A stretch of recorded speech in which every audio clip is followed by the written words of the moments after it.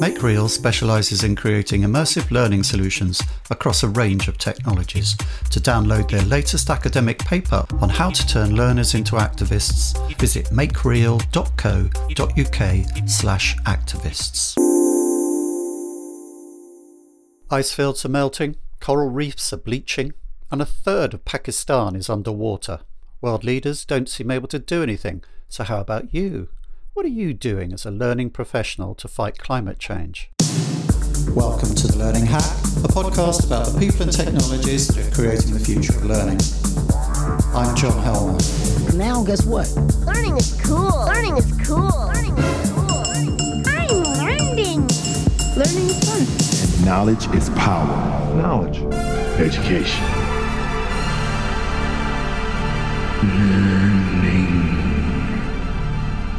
Historian Adam Tooze says we're in a polycrisis, lots of different crises happening at the same time.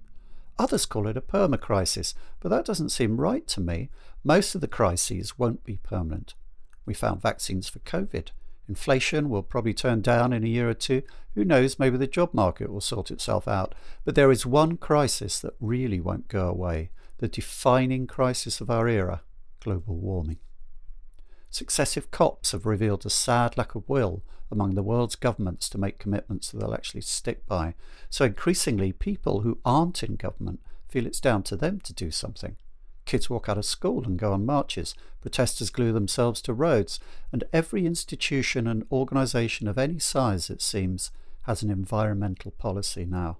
Policies that it falls to HR and L&D and educators of all stripes to communicate. Learning professionals are intimately involved in combating the climate crisis. So what's the best way for them to do it? What will really have an effect? We asked a climate scientist. Hack Facts. Robert Nicholls is Professor and Director of the Tyndall Centre for Climate Change Research, based at the University of East Anglia.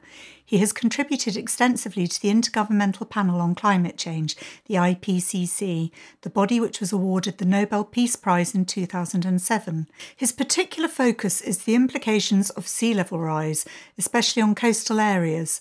He has published over 200 peer-reviewed papers and is the co-editor of 6 books. Yes, a real live climate scientist.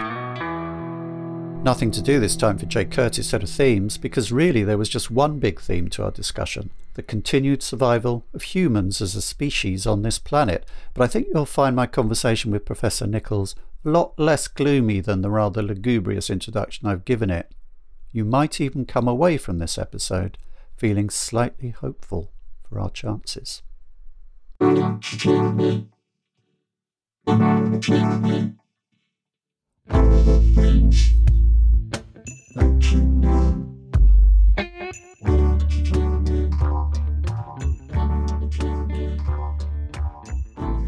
Dr. Nicholls, welcome to The Learning Hack. Oh, well, good morning. It's great to be here. While we're recording this, COP27 is underway in Sharm el-Sheikh, Egypt, where Antonio Guterres, the United Nations Secretary General, kicked off the conference by saying, "We are on a highway to climate hell with our foot still on the accelerator," reported all over the news. You've worked with the IPCC, a body which in the past has been accused both of underplaying the issue of climate change and by others of over-egging it. As a scientist, as a very distinguished climate scientist, would you say that Mr. Guterres' words were over the top, or did he get it about right? Well, I won't answer that directly. I suppose what I'd say is the world we've had the aspiration within the Paris Agreement of keeping temperatures below 2 degrees and hopefully nearer to 1.5. And I really think the 1.5 target probably is out the window the way we're going at the moment. And even keeping temperatures below 2 degrees based on the way people are behaving and the way governments are behaving is also going to be extremely challenging and difficult. So at the present time, we're probably heading to somewhere near 3 degrees if we kind of continue as we are. And that assumes that all the pledges that have been made are actually followed through. So talk is cheap. Action always is a bit more costly. So I think that he's capturing in his words the fact that The governments of the world have signed up to the Paris Agreement, but then the actual delivery of it is seems quite elusive where we are at the moment, and much more action is needed to get to the sort of 2 degrees or somewhere close to the 2 degrees. In terms of climate hell, I mean, I think he's really just communicating the fact that that governments are ignoring this issue. Really, there's a collective lack of action, and it goes across the piece. Really, I mean, I'm not going to point fingers at particular countries. I think really it is a collective problem, but he's right to, I think, use that kind of language to point out this significant mismatch, shall we say, between what countries have stood up for at Paris and what they're actually doing. It feels terrible, actually, to say that the thing we're worried about now is the 3 degrees, because they're always one of my favourite groups. But what is the effect of this 3 degrees going to look like? Do you think if the 1.5 is really out of the window, what can we expect to see if governments continue in the current path? Well, I think as climate, I mean, there's talk of tipping points. So I think this is the worrying thing about climate change, or about really, I suppose, any kind of change, really, that as you kind of turn up the volume, shall we say, things suddenly start to change dramatically. So you for example, coral reefs at about 1.5 degrees will probably start to die very widely around the world, because they can't right now. When you get a very high temperature, coral reefs bleach. Corals live in a symbiotic relationship with an algae within their bodies, and they actually push the algae out, and then they then hopefully reabsorb it, or if they don't, they die. And with a little bit more warming, they're living at the top of their temperature threshold.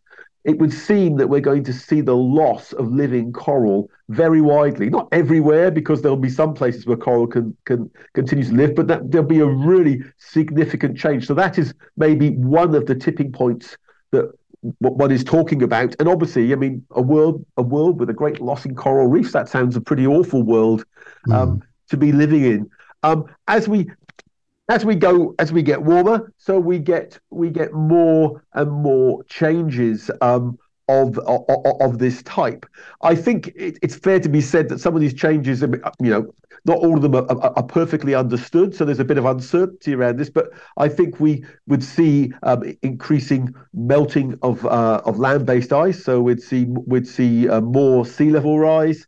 We'd see plants and animals that live at tops of mountains, they've got nowhere to go as the world warms. So extinctions of and significant movements of species to higher latitudes.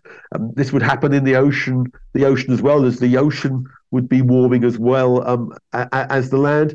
And I think on a human scale, heat stress, I think probably right now in the world, there's nowhere that's really uninhabitable by humans, in the sense that there's nowhere where it gets so hot that it would kill you. We're now reaching a threshold where if the wet bulb temperature rises above 35 degrees centigrade, if that happens, humans die through heat stress. You just can't lose enough heat. So that's also a concern, that certain parts of the world, these temperatures have been observed now for short periods in small places, and they weren't observed in the past. So we're talking about areas in the southeast United States, in India, in Pakistan, in sort of North Africa, where these temperatures, and maybe also in places like Thailand, where these temperatures could be sustained for significant parts of the day. So that means that people couldn't work outside. It would be fatal. And so, you'd have to retreat into air conditioning, which is maybe in itself, obviously, an energy-using technology. Yeah. But that would be the only way to survive. So, I think I've just given you a flavour there. I mean, it's a world that's going to be quite different to the world that we live in today, and I think a less desirable world, but a world I particularly want to live in. Your particular specialisation, which you touched on there, is the consequences of climate change for coastal areas. We perhaps hear less about this in the media than other aspects of warming. Should we be more attentive to that? To what extent is this a future risk, something away in the future, or something that's going to devastate the coral reefs? Well, is that going to affect people who are, just trying to get to work on the M25? Or is it something that's already having catastrophic effects? I mean, when it comes to coastal things, I should say I'm sitting here in Brighton in a coastal town, not too worried about flooding. We get quite a bit of flooding where I am anyway, because the water comes down off the downs. But how can you bring this kind of closer to people understanding the risks to them? Well, I think the big effect in coastal areas is sea level rise. So sea levels are rising at the present time. So it is something that's happening now. So sea levels rose something like 20 centimeters in the 20th century. They're now rising at about 4.4 millimeters per year at the present time, based on satellite measurements. Why are they rising? Because the ocean is warming, so it's expanding. So that's the same mass occupies a larger volume as it warms up, and land-based ice is melting. So the small glaciers in the Alps is a place where glaciers are in retreat. But particularly concerning is Greenland and Antarctica, and sort of Greenland in the last few decades has become a significant source of sea level rise. So the Greenland ice sheet is contracting, and there's concerns now. And Antarctica now is also a source of sea level rise. In the 20th century, the main sources were thermal expansion and the small glaciers.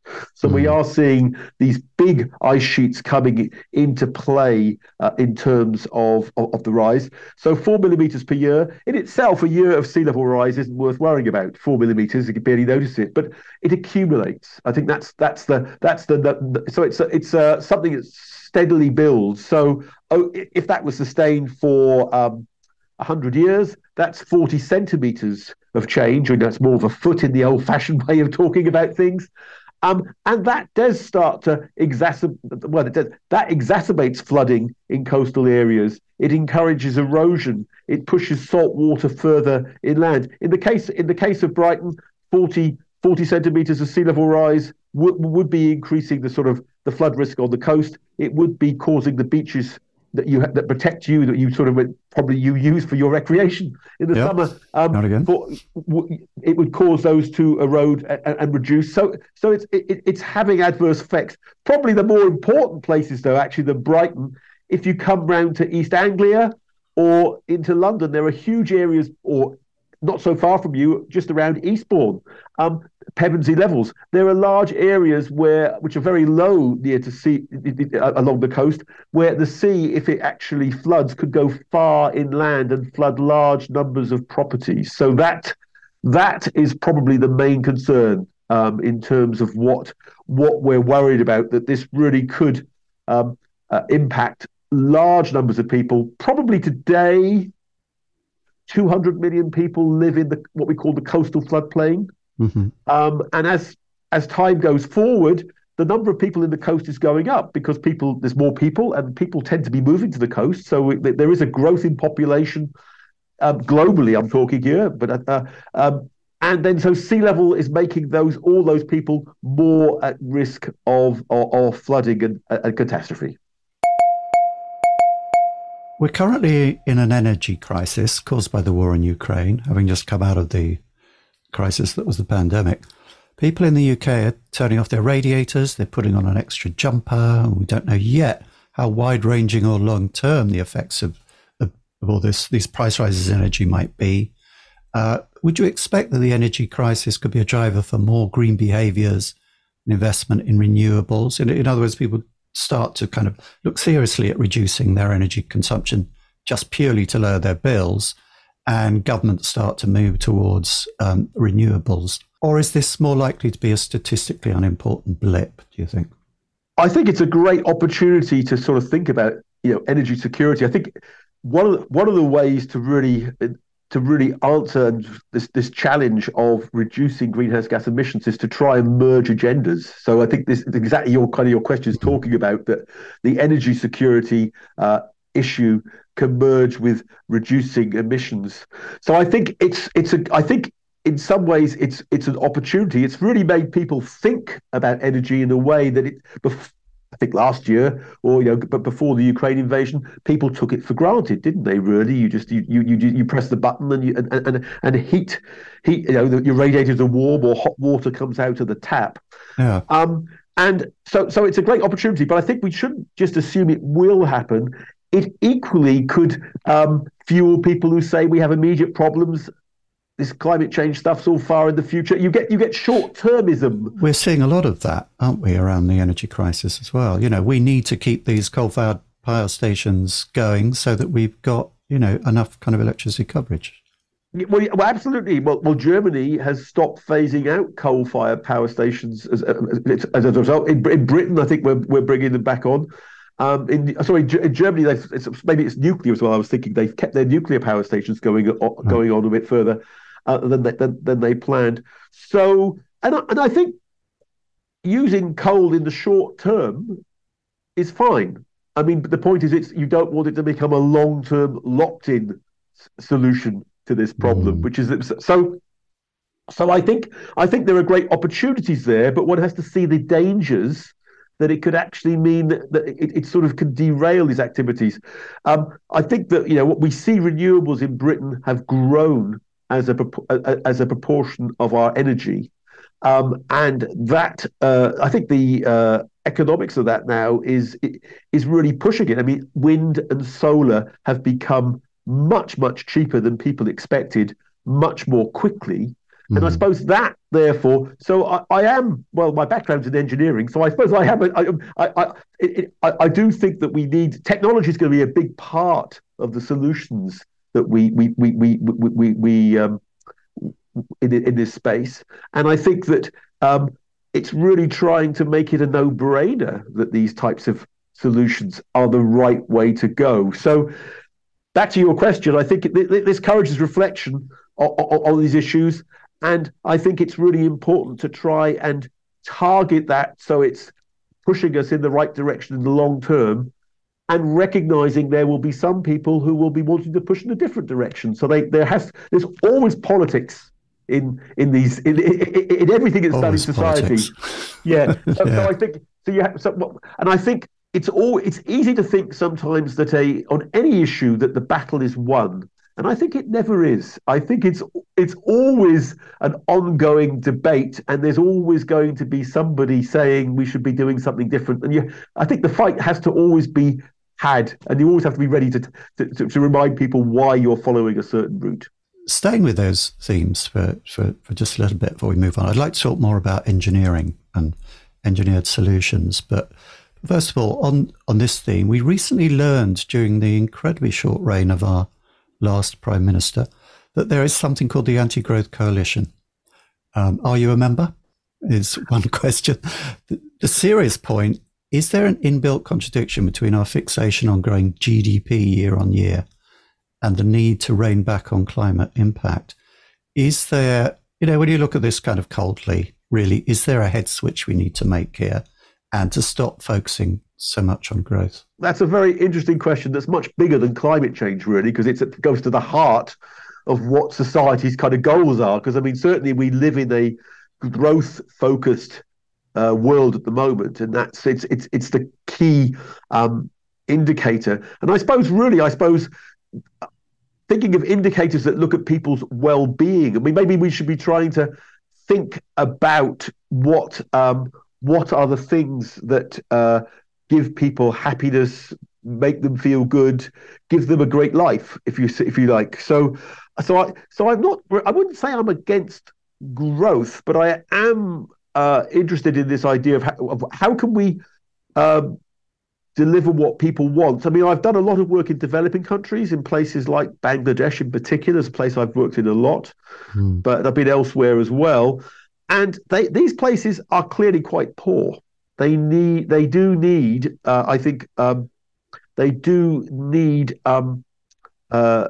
growth in the traditional sense. So I think we have to look at that. There's issues around distribution of wealth, and also, but then looking more widely at what can actually make people happy, give a sense of well-being.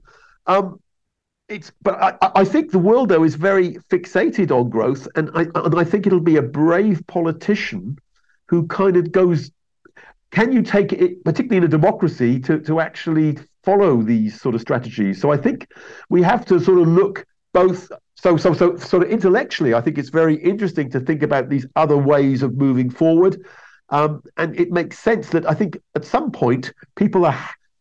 More wealth, I've read, makes you happy up to a point, and then £50,000 a year. I think there's a study a while ago, several years ago now, so that might have changed. We've got a bit of inflation now, but a study I think said that once you had £50,000 a year, you were happy. Anything larger than that only made very little addition to your. Yeah, well, it's absolutely. So I mean, there is this sort of threshold where really it doesn't have much effect, and it's other things that could make you could affect your quality of life. I'm very interested in exploring this, but I think that there has to be I mean, really, this is maybe the interesting thing about climate. It opens up a lot of societal questions about how we organize ourselves, what our values are, what we really want to achieve in the longer term. And right now we're in a very individualistic world where we give great freedom to sort of individuals. Elon Musk, I mean, we all know the name, and they're having a huge amount of effect on us, and there are other and the world allows that, and I suppose that's brought some great things to the world, but I think it is worthwhile questioning that and saying, where do we want to go? But the world is going to keep changing. I mean, I think we want to move forward, because I think at times when I hear about growth, I sometimes get a sense that some people are nostalgic for something that we've lost, and I think we're on a journey to somewhere new. So in that sense, I think we need to change and grow into the future, but quite what that growth means could be different to what it has meant in the past. Yeah. Interesting answer, and it may be the question goes well even beyond politics to human psychology. Is this kind of urge to increase your own GDP year on year maybe a kind of part of human psychology that may be indispensable? I'm sure libertarians would say it is. In the struggle against the forgetting curve that learning people are engaged in every day, there are no magic formulas, but there is science. For well over a century, psychologists have known that the spacing effect unlocks deep learning and helps learners power through to peak performance. And yet who uses it, despite the fact that modern learning systems like LXPs make it almost easy? I've written a white paper with Learning Pool that shows how you can use the spacing effect to beat the forgetting curve. Download it now.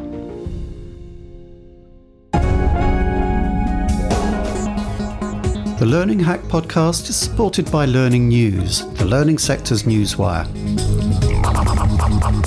Rob and his team are good friends of the podcast, and we really value the help and advice we've had from them, and they do a great job. For the very latest news from around the learning sector, for interviews with learning leaders, the latest from learning sector vendors and features on workplace learning, go to learningnews.com. This is a learning podcast, and I took the opportunity at a recent learning conference, the autumn session of Learning Technologies Conference, to crowdsource my questions to you, because I felt a bit at sea, no pun intended. What would you ask a climate scientist? I said to everybody. And for the rest of this interview, I'd like to put a few of the questions that came back to you. And the first of those, how much confidence should we put in the idea that engineering solutions are going to get us out of trouble? Well, I think I said in an earlier answer, I think technology is going to be well, I'm an engineer, but technology is, I think, going to be a big part of the solution. I think when we are seeing engineering coming into play. I mean, all the renewables. I mean, these are all new technologies. All the windmills. I mean, you've got windmills to the south of you in Brighton, haven't you? I'm not sure what it's called, Absolutely. but I've seen them, and solar as well. So these are all technology there is stepping up and providing new options. So I think I'm not quite sure if in this question that's what they're getting at, but there's also engineering to adapt as well. I suppose that's and maybe they're talking about that. And certainly, I think engineering can help us with adaptation. I mean, like the Thames Barrier, for example, is a kind of iconic piece of engineering that keeps London dry at the moment. And the challenge, I suppose, to engineering solutions is, can they keep pace with the rates of change? So that's maybe the key kind of question.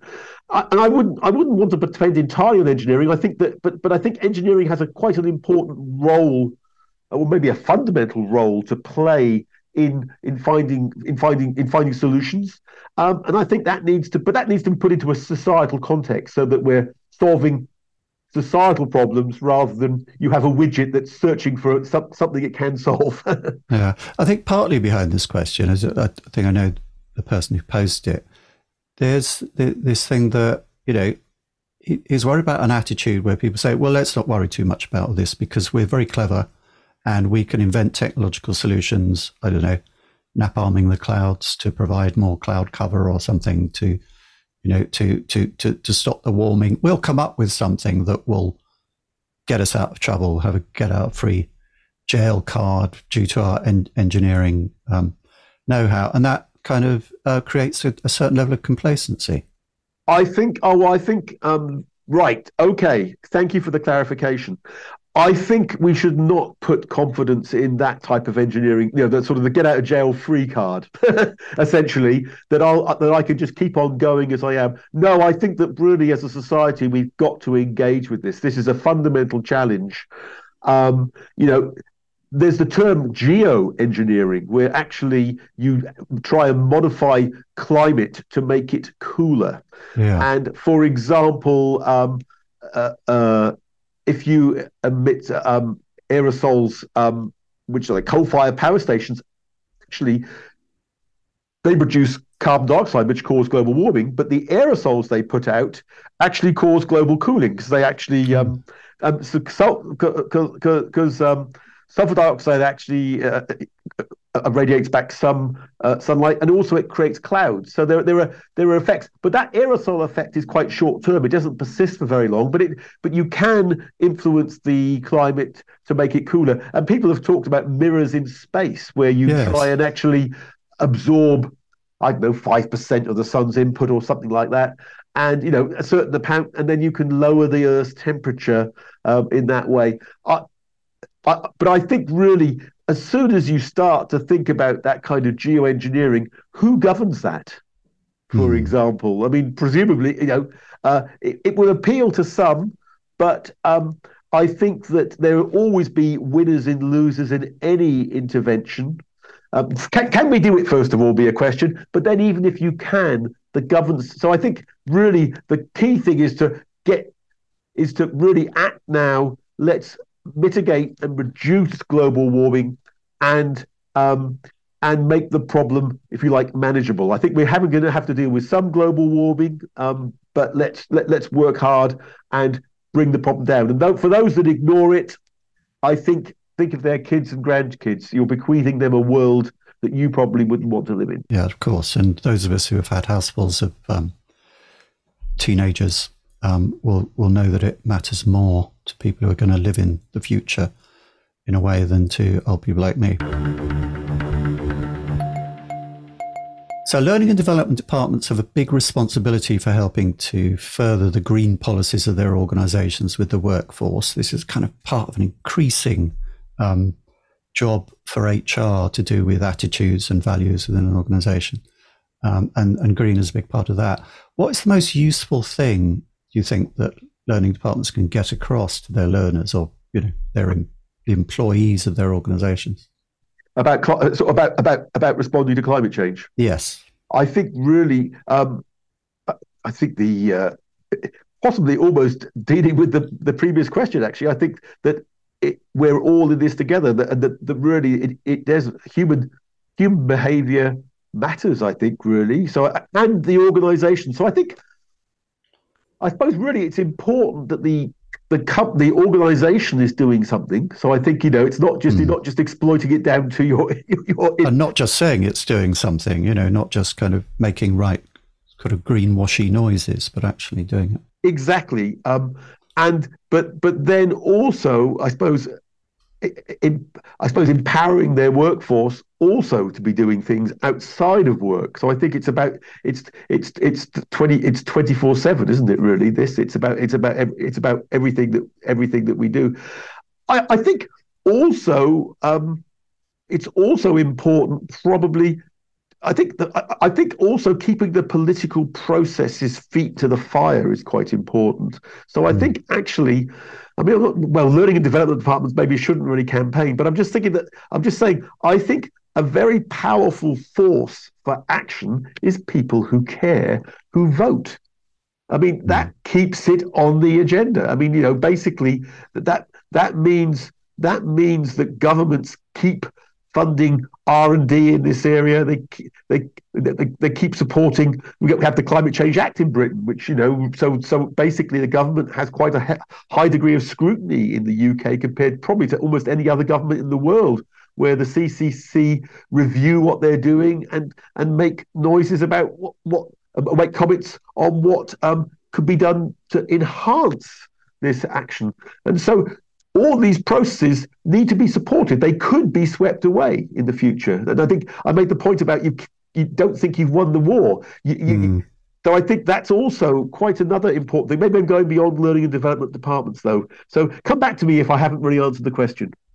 No, I think that is a really useful response. And it kind of leads on to the next one. Just pause as an aside. It's a very interesting time to be doing this interview, because not only have we got COP27 running, but people on the M25 motorway in the UK have been having trouble kind of getting where they want to go to, because there are big protests and the Stop Oil movement, and people gluing themselves to buildings and roads and assaulting artworks and so on. So the next question was, will grassroots activities really have much of an impact? And I don't know the question here, but I'm guessing that has more to do with things like that, with Stop Oil and I think those are very important. Again, it's to my mind, it's part of this is important, and it's raising it, all the time, so put in a way that you can't ignore it.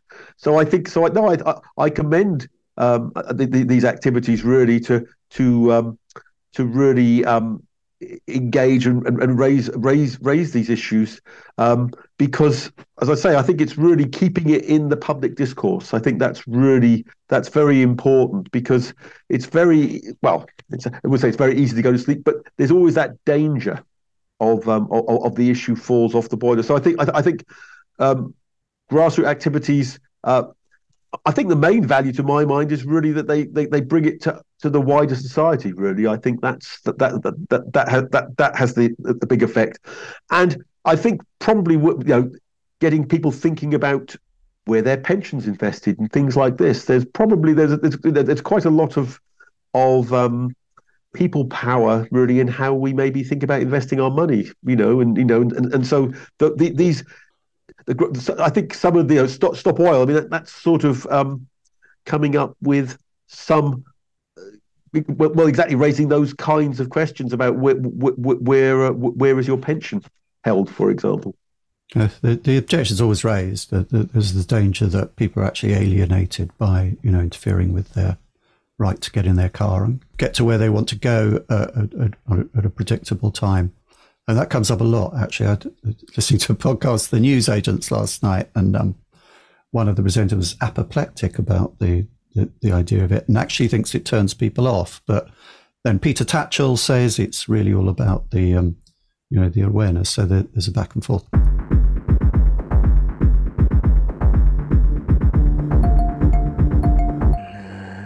We have to get to the end of these L&D questions. I'm very grateful to everybody who submitted a question here. And this last one, I'm going to quote verbatim, because I think you need to, really. Thanks, Lior, for this one. Who says, I'm in two minds. One screams, we're screwed, aren't we? The other is, I'd love to see some empowering practical example of what is working and improving. You see what I'm doing here? We're beginning to close out now. This is your cue to say something optimistic. Well, yeah. Well, I think if we look at coastal flooding in the UK, in 1953, over 300 people were killed in a coastal flood on the East Coast. It's not forgotten in the places where people died. Places like Canvey Island, Jaywick were two hot Canvey spots. Island, well, I grew up around there. Yeah, well, that's a lot of people died there in 1953. That was a big coastal flood. Today, I mean, we've had events like that more recently, and they've almost not noticed because we've got much better flood defences. We have things like the Thames Barrier. We actually have ability to warn about these flood events. So it's one example where there was a problem and we have actually dealt with it quite effectively up till today. Sea levels are rising, so that means that we can't take our eye off the ball. We've got to keep on working hard to make sure that we. But I'm just saying it's an example where. In many ways, down to technology. I mean, computer models allow us now we have very good weather forecasts. We now have effectively sea forecasts of the height of the sea, so that the Thames Barrier has to be. These forecasts are used to close the Thames Barrier at the right time. So that's an example of where we've made huge progress. And a lot of people say, we have to have transformative adaptation, almost like we never have. And I often say, well, we've had transformative adaptation. What I just described to you is that we have to keep on doing it, but let's not lose sight of the fact that we have been able to deal with issues in the past. I think also, back to we're screwed, aren't we? Well, if we'd done nothing about emissions, we're probably heading for 4, 5, 6 degrees. So we're heading for 3 degrees. It's actually, we have made a big difference to our expectation. It raises lots of issues, and I talked about that in one of my earlier responses. But we have brought it down, and if we keep pressure on our governments to keep on acting, then it can be brought down further. So I think I'm an optimist, I think that. The important thing is not to give up and keep moving forward. I think that's a great message. Lastly, where can people go to find out more about your work?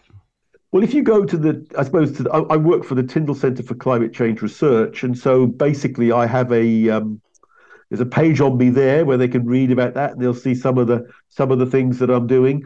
And then also they'll find some recent news pieces actually on the Tyndall website as well. So that would probably, I think, be the best place to start. And then obviously they can always drop me an email if they have a particular interest.